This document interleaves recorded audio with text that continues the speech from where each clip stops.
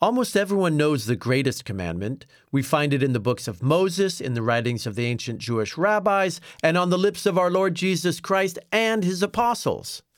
The first part of the greatest commandment is fairly easy to understand. We're to love the Lord our God with all our heart, soul, strength, and mind. The second part of the greatest commandment, however, isn't very easy to understand. Down through the past 5 centuries, most English Bibles say, love your neighbor as yourself. So what does as yourself mean? I think a couple of new Bible translations finally make the meaning crystal clear when they say, love others as much as you love yourself. First, love others reminds us that everyone is our neighbor.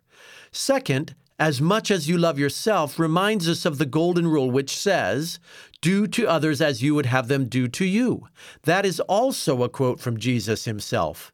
If you're happy that you know the Lord, if you're grateful that your sins are forgiven, if you're thankful that you're a son or daughter of the King of Kings, what's the loving thing to do? Share the good news of Jesus Christ with others. Let's do that again today. This is Andrew Palau.